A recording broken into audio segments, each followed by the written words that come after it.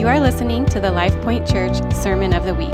For more resources, visit us at lifepoint.cc. If you have your Bibles, open up to Isaiah chapter 40. So expectant for the days to come. I know people think we're crazy for moving back to one service. All the church growth gurus say, don't do it, go to 3 services, not 2. But I'm so tired of conceding. I'm so tired of conceding our values for the sake of the church growth gurus. I want us to be a people that gather sacredly around the presence of the Lord. And that means we're going to be a little inconvenienced as we all try to squeeze ourselves into one space. But I don't believe it's coincidence that we're coming out of debt at the same time that we're moving to one service to cram into one place. It's going to be powerful, and I just believe the Lord's going to guide us in the days to come as to how to navigate all this. So I love it. Isaiah chapter 40, this is a word that's been on my heart for quite a while. I'm excited to share it with you. The title of my message this morning is The Word Stands Forever. The Word stands forever. There's this phrase in Isaiah 40, the prophet Isaiah speaks into the temporariness, the temporary age that we live, and proclaims over it that the Word stands forever. The Word being the revelation of God, being the ultimate over our lives, is the revelation of who God is. If there's anything that's most important about us, it would be what God reveals about himself. That would be the highest pursuit for our life. If there was a God of the universe, a creator God of the universe, and he chose in his wisdom and his sovereignty to reveal himself to us, I think that would be the highest, the most important, the ultimate for our lives, would be to understand that, to see him.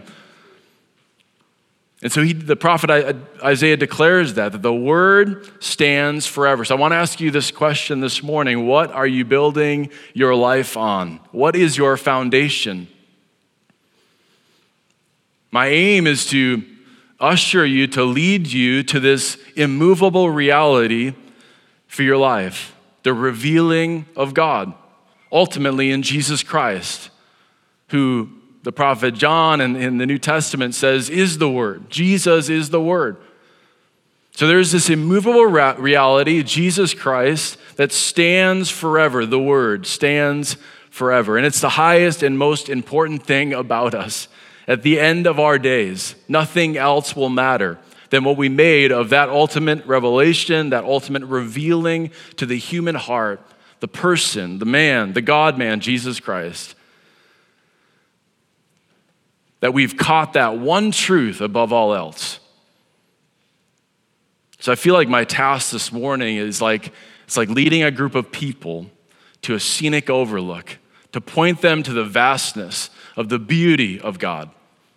There was this, before we moved to Iowa, we lived in the Northwest in Seattle, the gorgeous area surrounding Seattle, of which there are 2 mountain ranges on both the east and the west of Seattle. And so it's just a gorgeous place to live. And so oftentimes when we would host people, family or friends, that would come out to visit us, we would take them to one of the mountain ranges, either the Cascades on the east or the Olympic Mountains on the west. And there was one specifically overlooked that we would take many people. It's called Hurricane Ridge, and it's on the edge of the Olympic Mountains. In order to get there, you drive up this windy road above the clouds, and most of this drive you cannot see the Olympic Mountains. It's kind of hidden by trees, and you're kind of carving in between the water and the forest, the Olympic forest. But you make your way up the side of this mountain, and you get to Hurricane Ridge. We'd walk people to the edge and you'd see the vastness of the Olympic Mountains. And oftentimes, it would take people's breath away. Later, I remember taking my kids to see mountains for the first time, which is a thing, for people who live in Iowa, who live in the Midwest. It's like, you remember that time you saw mountains for the first time. Lately, we've had some pretty amazing sunsets, and my son has been imagining that the way the sky looks at sunset is looks like mountain ranges. So he's like, "Hey, Dad, it looks like there's mountains off on the horizon." That's what we do in the Midwest. We imagine that there's mountains there. It's like there could be. I remember bringing my kids to the ocean for the first time. It like takes their breath away. Like they hear stories about it. They see pictures of it. When they see it with their own eyes, when they're there and they feel the force of the winds crashing against, or the waves crashing against the shore, it's like, it kind of sets them in awe and wonder. I feel like my aim this morning, my task this morning is to do just that with the Word of God, to lead you to this overlook and point you towards the beauty of God revealed through His Word, the majesty of God, and to say, just look, just behold Him for a moment. Just look, this is what I've experienced and I've been telling you about, but just look at it for yourself with your own eyes. Allow Him to take your breath away for a moment, to look at the vastness and the beauty of God revealed in Scripture that calls us into a devoted life to Him. Some ask, I just don't get Scripture. What's the point of this? There's so much, it seems like detail and stories that make you scratch your head, and like, what's the point? The point is Jesus. It all points to Jesus. From Genesis to Revelation, I was going to say from Jevelation, I don't know. From Genesis to Revelation, it all points to Jesus. He's the point. That's what begins to make sense of it all. It's all about Him, and it's that reality that stands forever. From before the foundations of the earth to the moment when it will all be burned away, He stands forever. The Word, the revealing of God stands forever. So I'm reminded of a story in Luke 24 where the resurrected Christ, after He's been crucified, He died, He rose again, He appears to two disciples on a road. It's just like His grace to show up to two really just common people like you and I. They were disciples. They followed Him around for 3 years. But it says in Luke chapter 24, verse 27, the resurrected Christ, as He's talking with His disciples, it says that he interpreted Scripture to them. He went all the way back to Moses and the prophets, and He interpreted the Scriptures of what they said about Himself. All the way back to Moses and all of the Old Testament. They didn't have the New Testament at that point. So Jesus goes back through this redemptive story and points to Himself. He's like, guys, it all makes sense in me, like what I just accomplished through the cross. That's what all the prophets were talking about. They were all foretelling this day when I would come, the resurrected Christ, the glorified Christ, would begin to reveal His kingdom on the earth. So it all points to Him. The revealing of Jesus is our reason for being. It's our way of life, our day-to-day, and the hallmark of our community is that Jesus be seen and known, that His presence be known in such a way that even onlookers, people that come into our community, maybe stand on the fringe for a while, they say, these are Jesus people. These people have been with Jesus. It's the Word that stands forever. It's the Word that declares to us that which will last. It gets our attention and says, behold, hey you, look at the one who has come and is to come. And we live in a unique moment in history, I do believe. I believe we live in a very precious moment in the Lord's mind, in the Lord's heart. This is a moment where the revelation of Him through Scripture is being literally spread throughout the earth in unprecedented ways. And I don't say that word lightly. Like in unprecedented ways. These are the days that the apostles and the prophets couldn't have even imagined.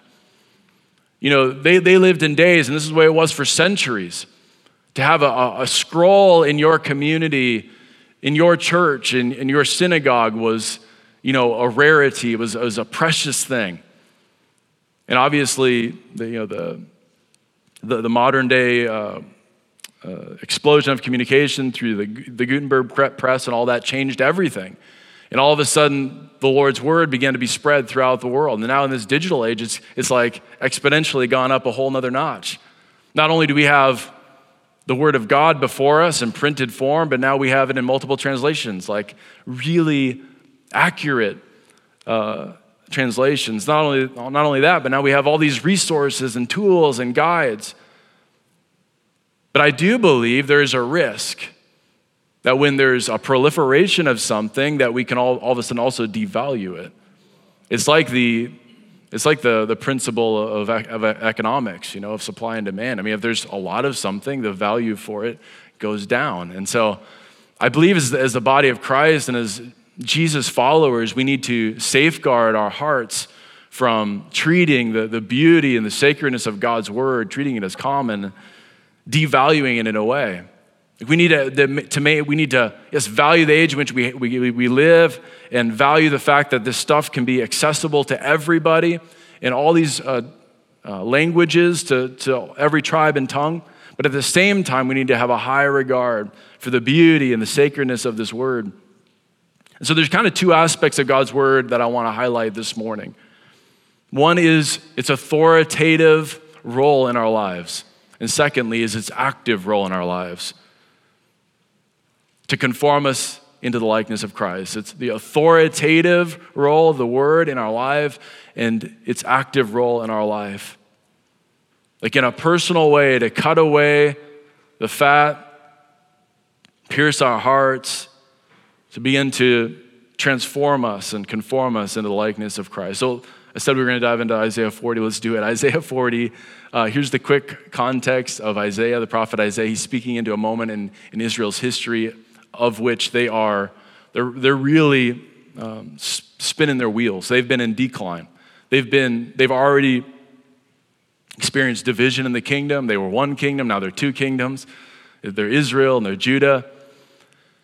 And Isaiah is speaking into this. Now they're in decline. The prophets are foretelling this captivity to come through Assyria. Assyria is going to come in and punish Israel. Beyond that, it's prophesied that Babylon will come and also overtake Assyria. And so it's not looking good for Israel. That's what I'm trying to say. This is not a great moment in Israel's history. And Isaiah is pointing them towards something beyond this current context, this current moment, this present reality. What they see with their eyes as they're overwhelmed. They see Assyria mounting on the horizon. Now, Isaiah, Jeremiah, Ezekiel, all these major players of prophetic storytelling for us as the church, we always need to make sure we're understanding that there is fulfillment in layers as we read these stories. There is the fulfillment historically, which everyone affirms. I mean, historians scratch their heads as they read these stories and they realize, wow, Isaiah literally prophesied that Assyria would come and overtake Israel. That's amazing. Just in the realm of probability and statistics, that's amazing that Isaiah could prophesy such a historical moment. So there's that fulfillment historically. But then there's the fulfillment in the coming of Jesus Christ, and we'll read that this morning in Isaiah 40. But there is this reality that we live in the fulfilled here but not yet reality of the kingdom. That yes, much of this has been fulfilled already in the coming of Jesus, but we live in this anticipation for an even greater fulfillment to come in the days to come when his kingdom is revealed and he sets up his kingdom on earth and he reveals the new heaven and the new earth. Like this, we are in this moment in history of which the redemptive story is still unfolding. That should get you excited. I think that's what I'm trying to say. I think this should get you excited. Don't just read this as long, like 2,000 years ago, all this was, it's done. No, the Lord is still writing a story, a redemptive story in our generation. We're in the midst of it right now. So Isaiah is prophesying into a difficult moment in Israel's history. Let's read this. He says, "Comfort, comfort my people, says your God," which is not always the language of prophets. Many times they're speaking judgment and warning, but here he speaks comfort because they've already been demoralized. They've already been humbled. Like the role of the prophet is to speak a timely word, and right now the people are already humbled. "Speak tenderly to Jerusalem and cry to her that her warfare is ended, that her iniquity is pardoned, that she has received from the Lord's hand double for all of her sins." What looks like bad news for Israel in the natural is good news in the cross when we realize the end of ourselves, that this points to our need for Jesus. These moments of like our lowest of lows can be good news if we look to the cross. Obviously, we can stay just in that place of horrible news, like this is horrific, or we can allow this to be a place of the breaking of our will and the breaking of our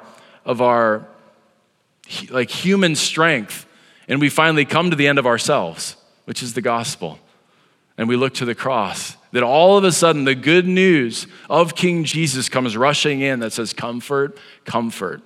Your sins have been pardoned. It's in our weakness that he's made strong. His grace is made sufficient in weakness. And so the prophet Isaiah says right here that the waiting is over. Jesus has been revealed. The King, the Messiah, has been revealed. He declares that it's finished. The war is over. This is good news. This is good news for a weary soul, for a soul that's finally come to the end of themselves. All of a sudden, there's this authoritative voice that speaks into our lives that says you don't have to stay in the muck and the mire. You don't have to stay in that place, in the valley of the shadow of death. That's an authoritative word that says the war has ended. It is finished. We don't have to be strong, because the word has revealed that there is an authority over our lives, an authoritative voice that says the war is over. And when we submit ourselves to the authoritative voice of the Lord, that's when his word becomes active in our lives to transform us by the renewing of our minds as we look to him time and time again, day by day. Let's keep reading. As this voice cries out in the wilderness, verse 3, a voice cries in the wilderness, prepare the way of the Lord. Make straight in the desert a highway for our God.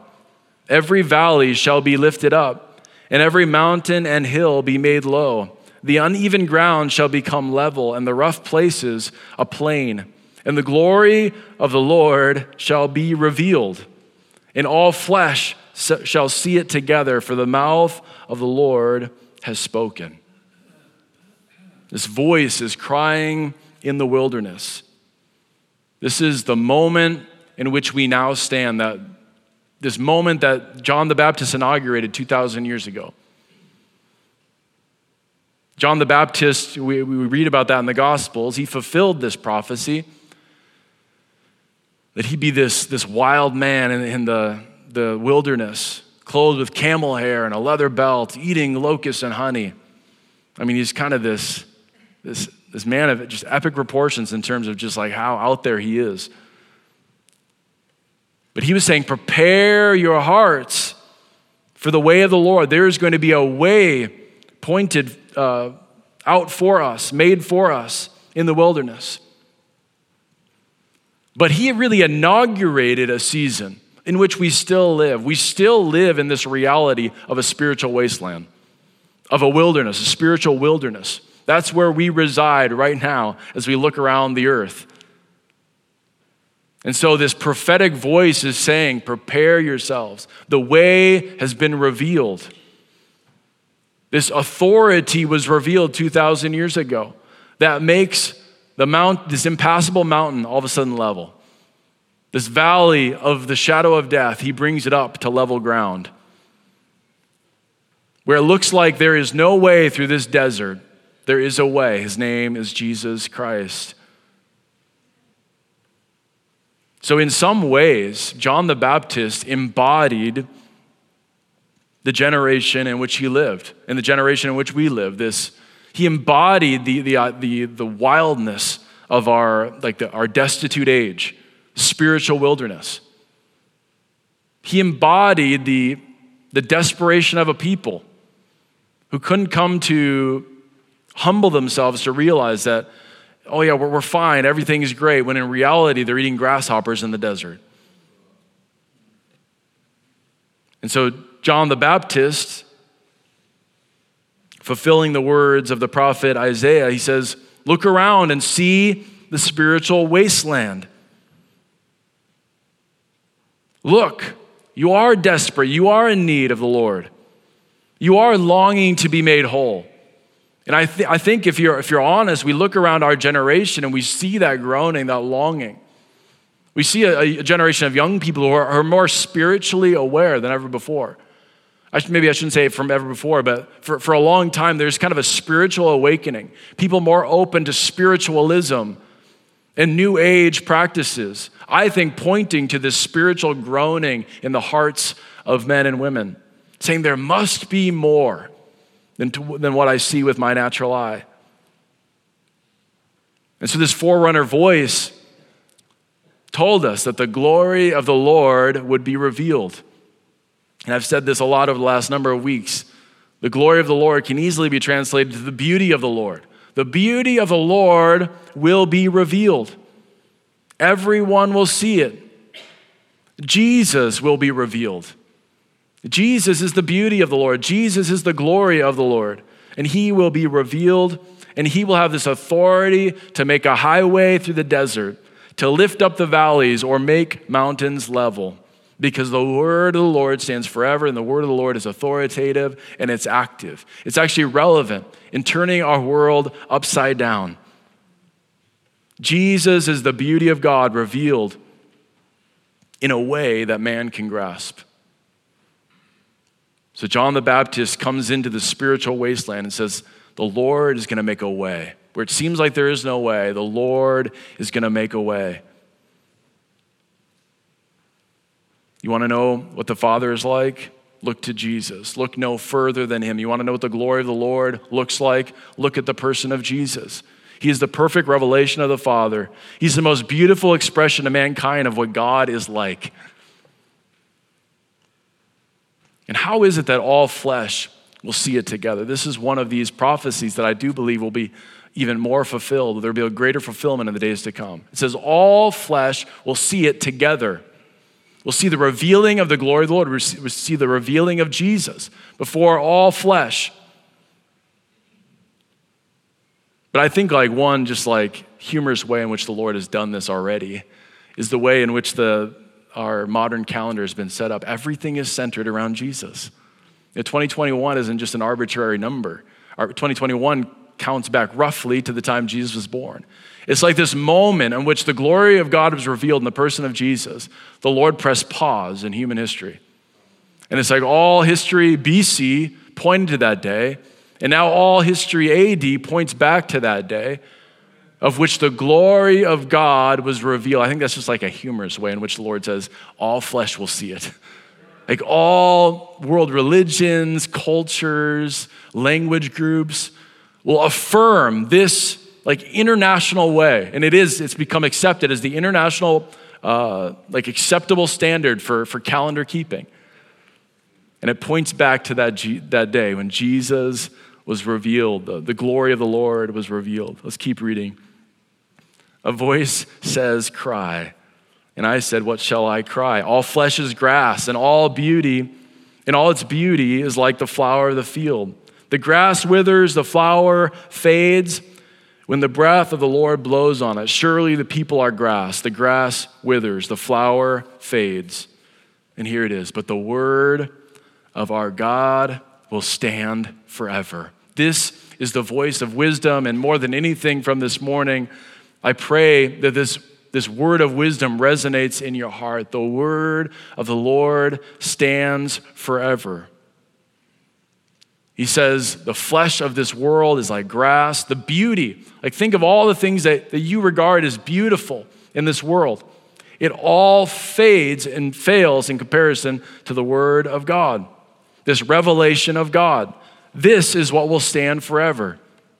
It's the word of God. And this should be a liberating message to your soul that says, before you were here, God was. He knew it all. It's what Paul tells us in Ephesians 1, that he chose us in him before the foundation of the world, that we should be holy and blameless before him. That's why I say this is the ultimate for your life. This is the greatest, most important thing that you can lodge in your mind and allow it to gravitate towards your heart. The word of the Lord, the revealing of God, stands forever. Many times we think that the most important thing is myself and my life. Everything kind of centers around us. But that's such a lie of the enemy. It's such a trap of foolishness. There's a liberating message of the kingdom that says, guess what? Before we were here, he was. And now he has come near. He has revealed himself, the God of the universe, the God of the cosmos, the God of everything in existence was here. His eternal existence and the revealing is the best news a person could ever hear. There is a higher authority over your life. And he will ever be. He was, he is, and he will ever be. Revelation chapter 22 says this, that these words, you're speaking most directly to the words given to us through the book of Revelation, but I believe that there is an even greater reference to the entirety of God's revealed word. These words are trustworthy and true. And the Lord, the God of the spirits of the prophets, has sent his angel to show his servants what must soon take place. And behold, I am coming soon. Blessed is the one who keeps the words of the prophecy of this book. And John telling this, he says, I, John, am the one who heard and saw these things. And when I heard and saw them, I fell down to worship at the feet of the angel who showed them to me. But he said to me, you must not do that. I'm a fellow servant with you and your brothers, the prophets, and with those who keep the words of this book. That's you and I. Worship God. So this word revealed Jesus. That's what it's all about. The whole thing is about Jesus. And therefore, there is this living authority over our life. This is what we can now base our life on. This is what we can now bank on. This is what we can rely on. This is the lens through which we can now see the world. Again, that's why I say this is the most important truth to be realized over your life. Jesus later says that he is the Alpha and the Omega, the first and the last, the beginning and the end. The world is constantly clamoring for our attention and convincing us that the flashy stuff in front of us is most important. Whatever it is.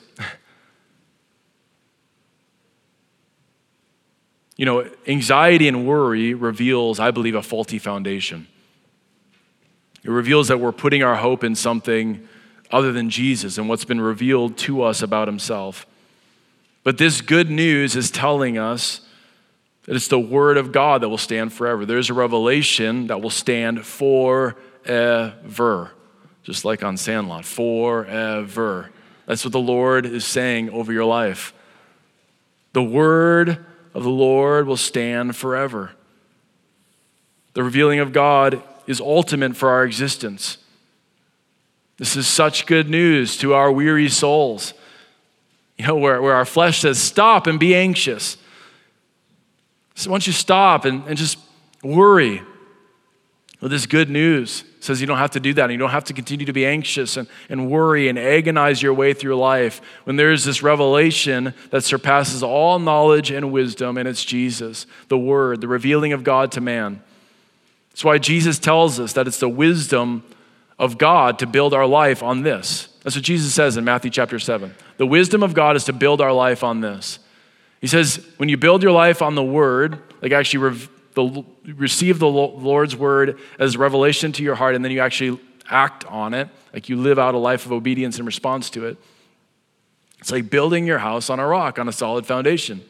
If we don't do that, like if we spurn it, if we treat it as common, if we allow it to go in one ear, out the other, it's like building our house on sand.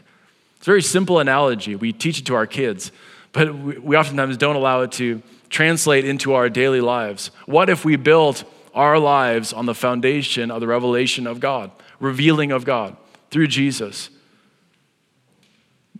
I'm going to ask the worship team to come forward because I'm out of time. But me and my wife, in our 13 years of marriage, we've gone through the process of purchasing homes before. And oftentimes when you're going through looking at homes and either shopping for homes or in the inspection period, you can get really impressed by all the finishes and the way things look on the first couple floors. But we all know if you bought a home, the real revealing of that home is in the underbelly of that house in the basement, right? Like all the facades and maybe cheap finishes could be covered up. But when you get down into the underbelly of that house, you realize this foundation is like caving in. It's not long for this world. You see, the electrical was not actually updated like they say it was. Like everything is revealed in that underbelly. I believe Jesus gives us that analogy in Matthew 7 of like the foundation of our life being built on that one thing that matters most. Who God has revealed himself to be to us. That is now the highest and most important thing about us.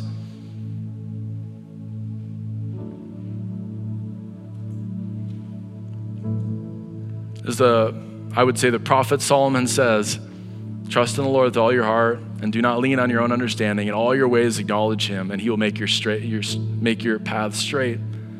Be not wise in your own eyes. Fear the Lord. Turn away from evil. It will be healing to your flesh, refreshment to your bones. This has been the LifePoint Church Sermon of the Week. For more resources, visit us at lifepoint.cc.